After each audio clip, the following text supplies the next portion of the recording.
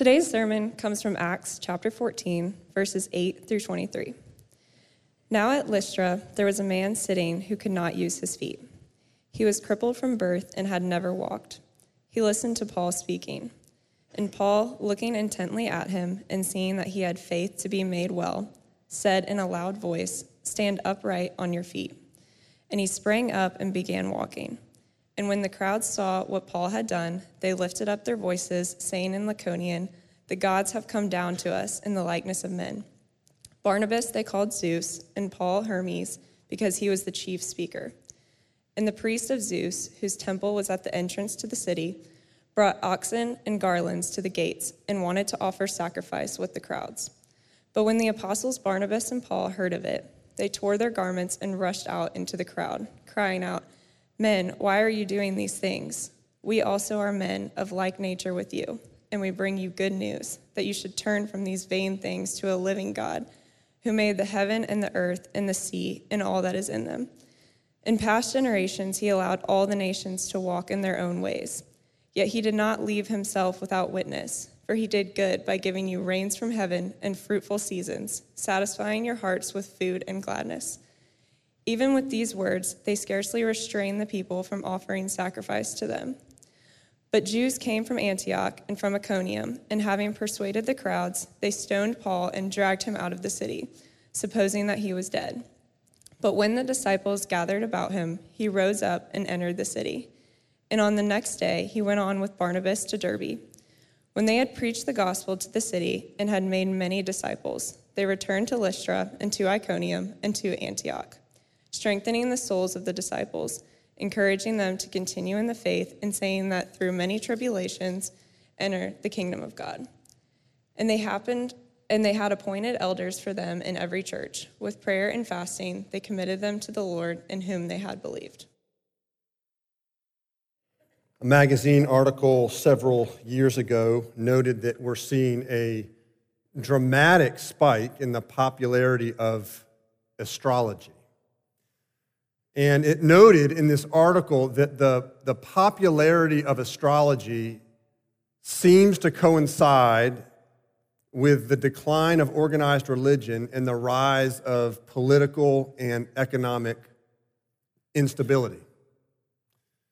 It noted that in August of 1930, the first astrology newspaper column was commissioned in August of 1930, right after the major stock market crash. After the financial collapse of 2008, astrologists were receiving phone calls from Wall Street bankers.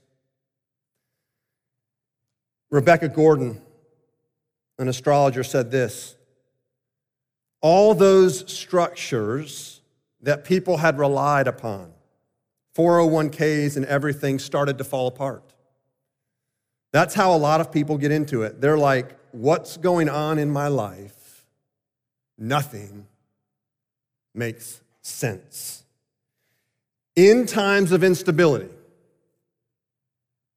the human heart turns to something. In times of instability or time of need, the human heart turns to something. What is that something? To what does your heart turn when you're faced with a season of instability or a season of need? In Acts chapter 14, Paul takes all the possible things that you could turn to, and he reduces them into two categories: empty things and the living God. We're going to explore both of those, and then we're going to ask the question, how do you know when you're turning to empty things or the living God? How do you discern the difference? First, empty things. So one option you have in time of need is to turn to empty things. Paul, in verse 15, calls them vain things, and vain just means empty. He says that you should turn from these vain things. Now, what are the vain things that Paul is talking about? Well, to answer this, you have to understand this story of Zeus and Hermes. Where does it come from? So Paul arrives in this city of Lystra. He begins preaching, and he sees a man who is crippled in his feet, who has been crippled since birth, who has never walked. But as he's teaching, he sees this man looking intently at him. He sees him listening intently. He can tell that this man is responding to Paul's message. He sees faith rising up in him, and so he says to the man, "Get up and walk." So the man jumps to his feet and begins walking. The crowds are amazed for obvious reasons. This man's never walked before. It's the response of the crowd to this miracle that's very interesting and honestly quite strange. Verse 11. And when the crowds saw what Paul had done, they lifted up their voices, saying in Lycaonian, "The gods have come down to us in the likeness of men." Barnabas they called Zeus, and Paul Hermes, because he was the chief speaker. Now we read these verses and go, what in the world? That is just strange. That's weird. What is going on? Why did this happen? It's actually not that surprising if you understand the cultural story of what was happening in Lystra. Because there was a cultural, mythological story that was well known in this city and that was widely believed. What was this story? Well, there was a book, well-known book, written in 8 AD by a Roman poet named Ovid, in which he basically chronicled the history of the world from creation to Julius Caesar, and he did it in somewhat of a mythological sense, somewhat within a historical framework, kind of a mix of it all. Paul's visit to Lystra happened in the mid-40s. So this is about 30 years after this book came out. And it's in this book that there's a mythological story about the city of Lystra. Zeus, the greatest of gods, and Hermes, who was the god's spokesman, paid a visit to this valley near Lystra. And they went from house to house or home to home, but they kept being refused and rejected. Nobody would take them in until finally this elderly couple, husband's name was Philemon, wife Baucis, took Zeus and Hermes into their home. They stayed the night. The next morning, these gods took this couple out of the city, out of the valley, up onto a mountaintop, and when they looked back, the valley had been flooded. Judgment had been poured out. Everyone had died. So, when the people of this town that knew this cultural story really well see Paul and Barnabas come and perform this miracle, inevitably they think, oh goodness, Zeus and Hermes are back. The gods are back to visit us, and guess what? We don't want to offend them this time. We don't want to reject them this time because we don't want our town flooded again. We don't want judgment. We don't want to be consumed. And so now this explains verse 13. And the priest of Zeus, whose temple was at the entrance to the city, brought oxen and garlands to the gates and wanted to offer sacrifice with the crowds. Zeus was thought to be the protector of the city. So, if indeed Zeus and Hermes had come to visit them in human form, they're thinking, we have got to roll out the red carpet because we don't want to get flooded again. We don't want to get judged again. So we're going to bring gifts and sacrifices. We're going to roll out the red carpet. We're going to appease them so that they bless us and not curse us. This explains what's happening. Now, before you dismiss, you still say this is just really strange. Before you dismiss this as an archaic first century mythological story,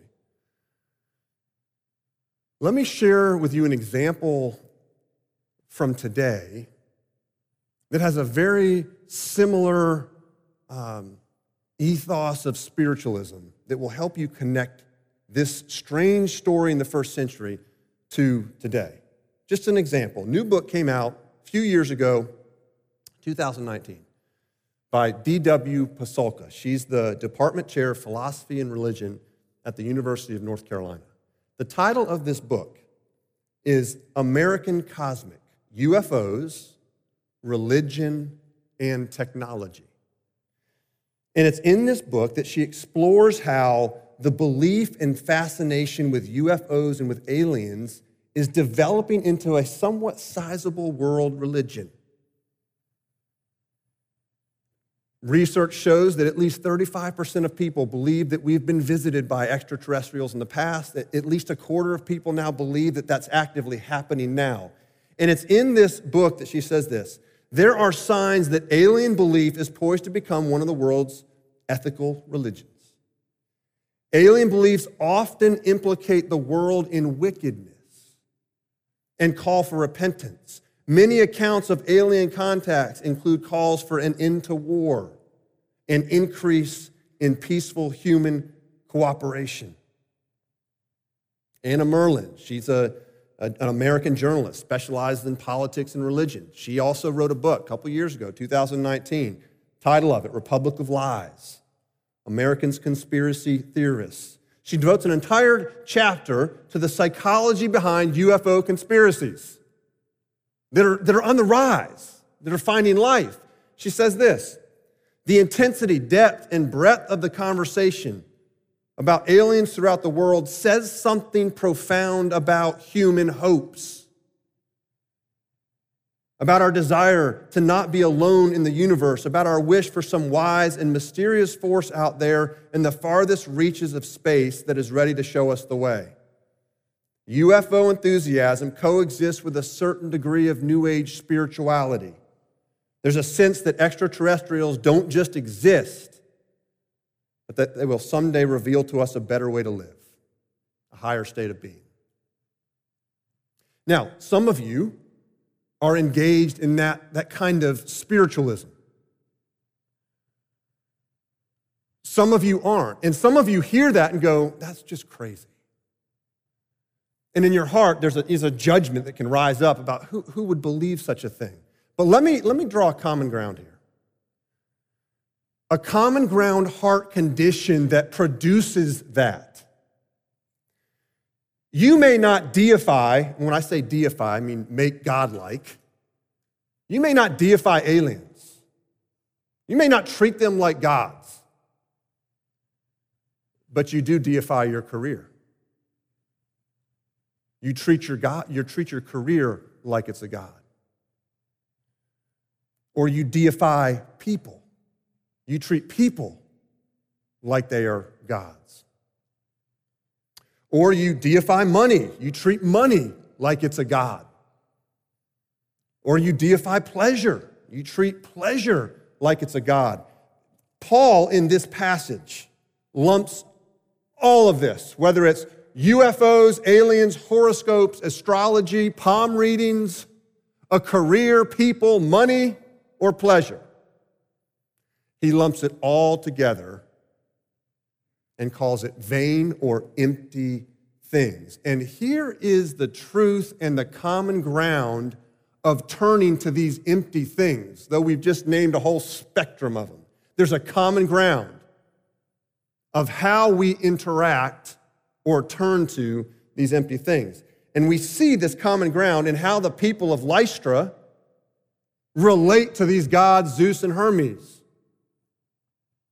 Right? They bring a sacrifice to get these gods to bless them and not curse them and not flood them again.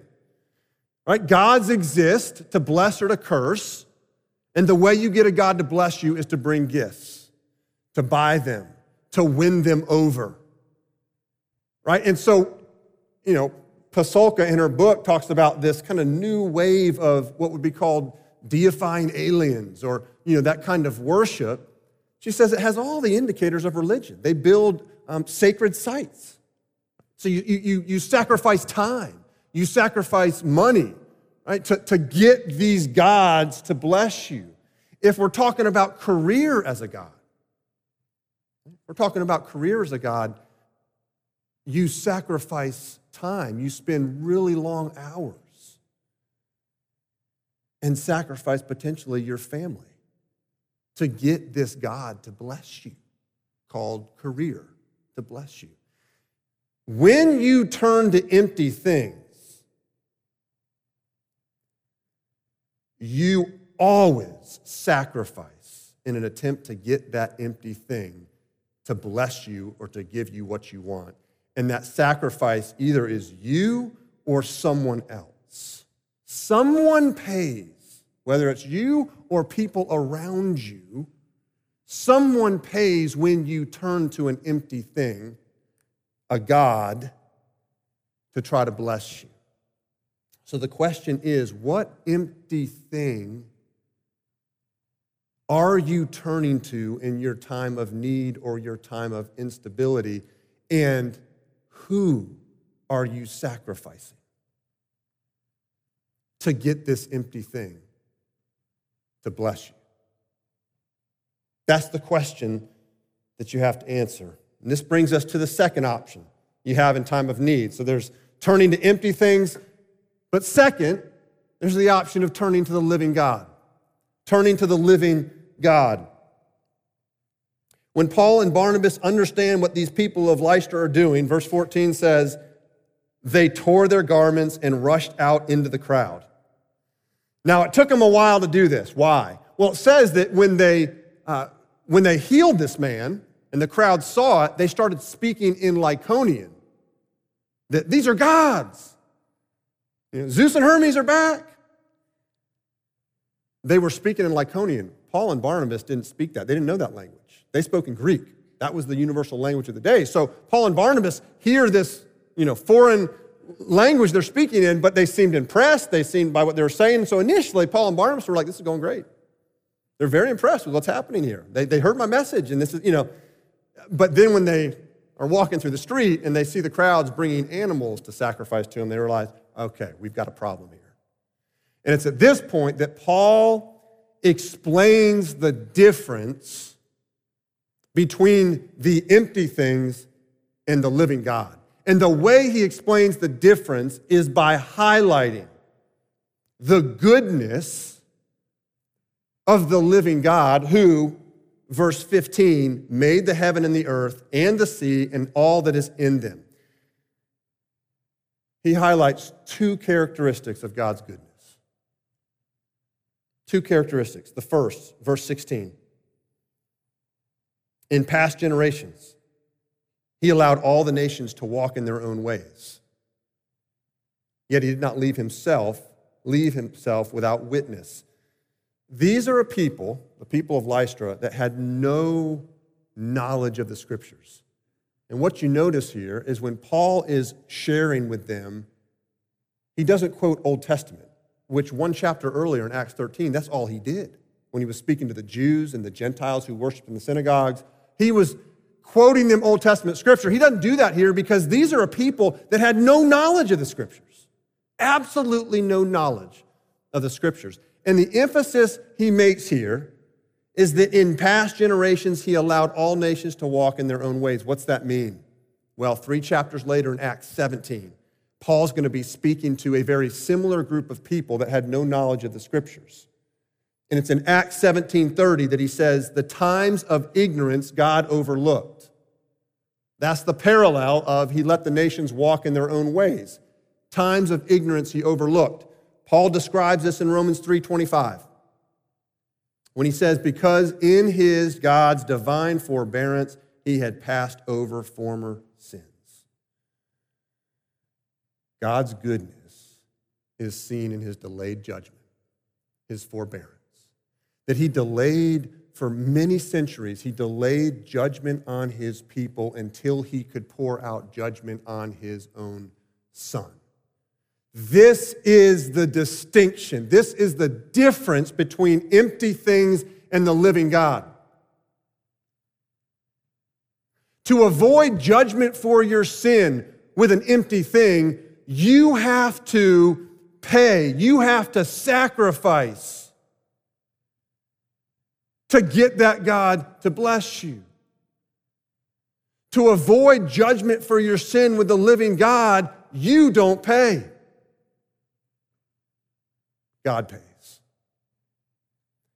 And he paid by putting his son, Jesus Christ, on the cross as a sacrifice for your sin.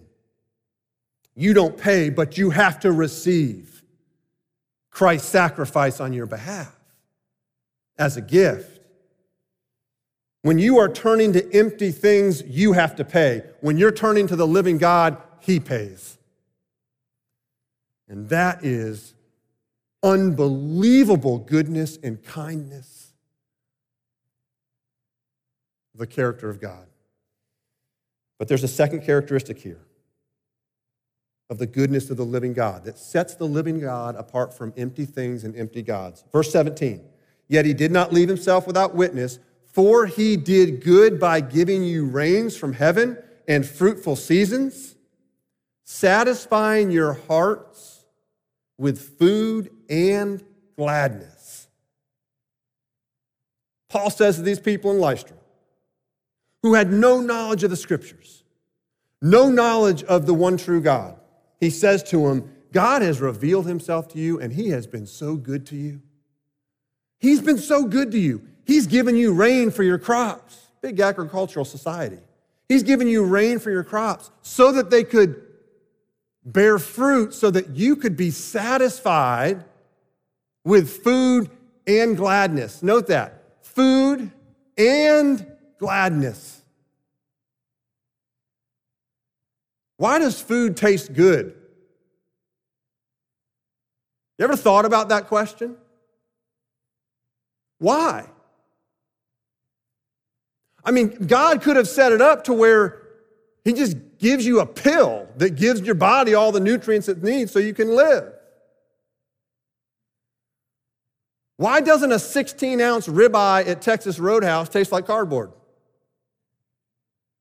Why doesn't the shrimp and grits plate at North Beach Fish Camp taste like dirt? Why doesn't a warm chocolate chip cookie with a large glass of milk actually taste good? I'm giving you all my tastiness desires. But why? Why does food taste good? Why did God create food to taste good? For your enjoyment and delight. Those of you that have had COVID, that lost your sense of taste, I bet that was a season where when you got it back, you appreciated being able to taste food again. God makes food taste good for your goodness, for your enjoyment, and for your delight. I love how John Calvin, he was a French pastor in the 1500s. He sums it up this way. God gives many things a value apart from their usefulness. So let's get rid of the inhuman philosophy which only allows necessities. Not only does it wrongly deprive us of legitimate enjoyment of God's generosity, but it cannot be effected without depriving man of all his senses, reducing him to a block. And here's what's amazing about the generosity of God. You get to enjoy it in the form of the example of food that we just talked about. You get to enjoy it whether you believe in him or not. Whether you know him or not. You get the enjoyment and the delight of food.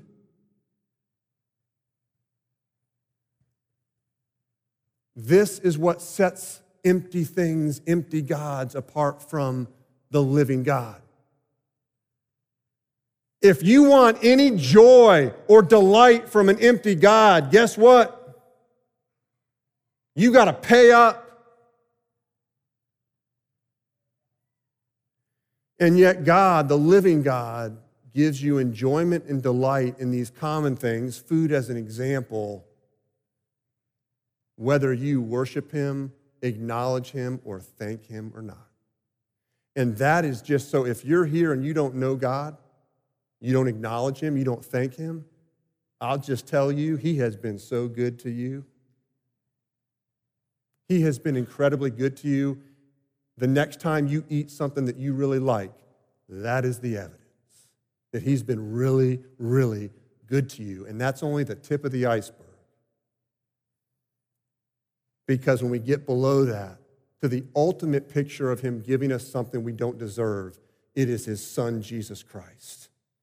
While we were yet sinners, while we weren't acknowledging him, while we were cursing him, while we were walking away from him, he sent Jesus to die for you so that you could come to know him. God is good.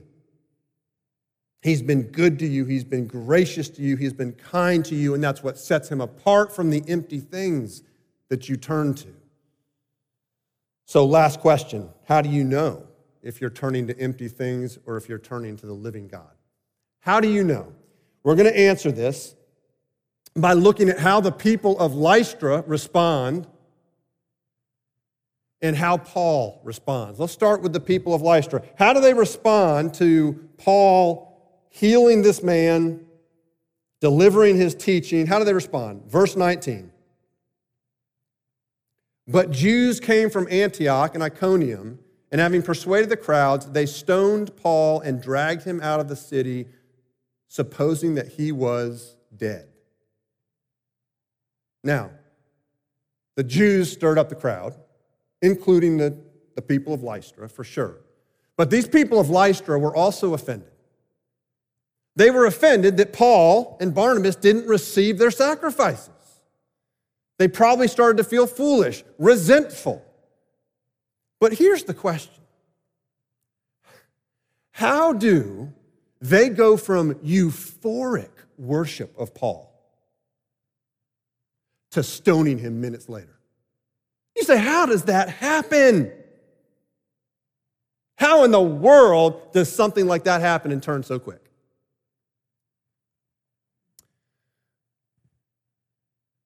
When a man-made God, which is an empty thing, right? When a man-made God doesn't give you what you want or what you are looking for, what do? Initially, you usually sacrifice more. Right? You'll just try to give more or sacrifice more to get this empty thing to give you what you want. But eventually, when it doesn't come, you murder it. You murder it. That's exactly what happened in Lystra. Right? Initially, after Paul tells them to turn from these vain things to the living God, what's verse 18 say? They just kept trying. Maybe they sacrificed more. We'll bring more. Just receive, right? And then when it became clear they weren't going to do that, then they turned to murdering Paul, trying to, by stoning him. Imagine I'll give you an example. Imagine that you have functionally deified a person, meaning that you are treating a person like they are God.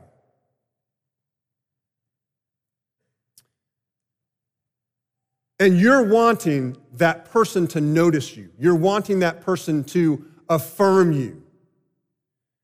How do you go about getting that to happen, to get what you want out of that person that you've deified? Well, you might buy them a gift. Or you might sacrifice your time to meet a need that they have. Or if it's a boss at work, you might just put in a lot of hard work and a lot of extra hours. Now, what happens when they don't notice you? What happens when they don't affirm you? Well, initially, you might buy them another gift. You might sacrifice some more time to meet another need they have. Your boss, you might just say, well, I'll work another week of late hours, whatever it might take. But if they still don't notice you, what do? You murder them in your heart. Give them the silent treatment, abandon them, slander them. That's what we do when a man-made God doesn't give us what we want. Anger, resentment, bitterness are all evidence that you have turned to empty things in time of need. So what's the evidence that you've turned to the living God? What's the evidence you've actually turned to the living God? How does Paul respond to all this? Well, initially he's left for dead. He's either semi-conscious or he's completely unconscious, dragged out of the city, left for dead. He wakes up. What's he do? He gets up and he goes to another city called Derbe and preaches the gospel some more. And then, it says sometime later, he comes back to Lystra. He comes back to the place where he was stoned. And when he comes back to encourage the disciples, to strengthen them in their faith. You say, where's the anger? Where's the resentment? Where's the bitterness, the vengefulness? I mean, they just about killed him. They stoned him to almost death. Where's the anger? If comfort was one of Paul's gods, then you would have seen all of that. You would have seen all of that. The irony of this is that Paul went from being the one who was stoning, back in Acts chapter 7. He was the one stoning Stephen, doing exactly what the people of Lystra just did to him. And now he's the one being stoned because they're angry, and his response is not one of anger. He says something really insightful to the people who had witnessed his stoning in verse 22. Saying that through many tribulations we must enter the kingdom of God. Paul expected discomfort. It wasn't a surprise to him. It was part of the calling of Christ. Paul writes in other places, Romans 8:17. Fellow heirs with Christ, provided we suffer with him in order that we may also be glorified with him. In Galatians 6:17, he says, I bear on my body the marks of Jesus. No doubt that included the indelible scars that were left from the stoning at Lystra.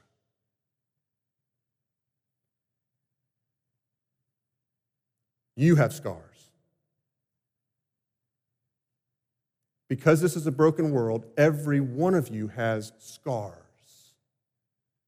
They may not be physical, although they may be. They're probably mostly emotional scars. How have you responded to your scars? How do you respond to discomfort? How you respond to discomfort will reveal whether you are turning to empty things or turning to the living God. Discomfort reveals the foundation of your life, the true foundation of your life. In other words, discomfort reveals the true source of your joy and your identity.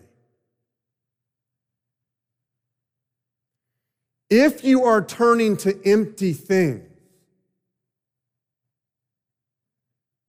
then discomfort takes away your joy because discomfort takes you away from your source of joy. But if you are turning to the living God, discomfort doesn't take away your joy. Discomfort actually drives you to your true source of joy, which is Jesus Christ. Let's pray.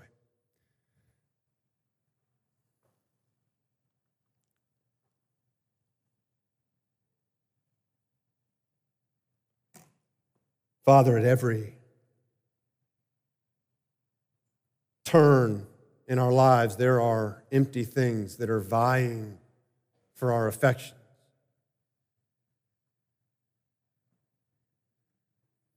Father, every one of us knows the anger, the fear, the anxiety, the resentment, the bitterness that is produced by turning to empty things.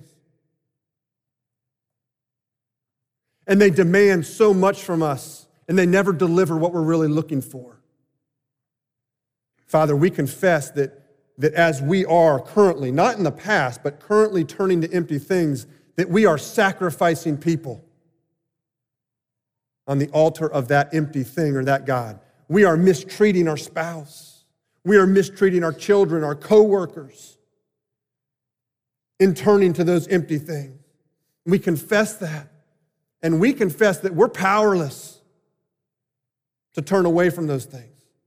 That we need your Holy Spirit. That we need you, Jesus, through your Spirit to draw us to the living God. Father, by your grace and your Spirit, would you draw us to the living God where we find not anger and resentment and bitterness, but in our discomfort we find joy because we understand that our joy can't be stripped. Because ultimately it's in you, Jesus. It's not in these empty things. So Father, would you restore our joy? Would you restore our identity?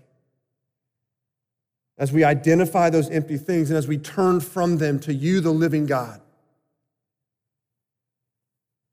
that you would fill us with your grace, with your hope, and with your joy. We pray this all in Jesus' name. Amen.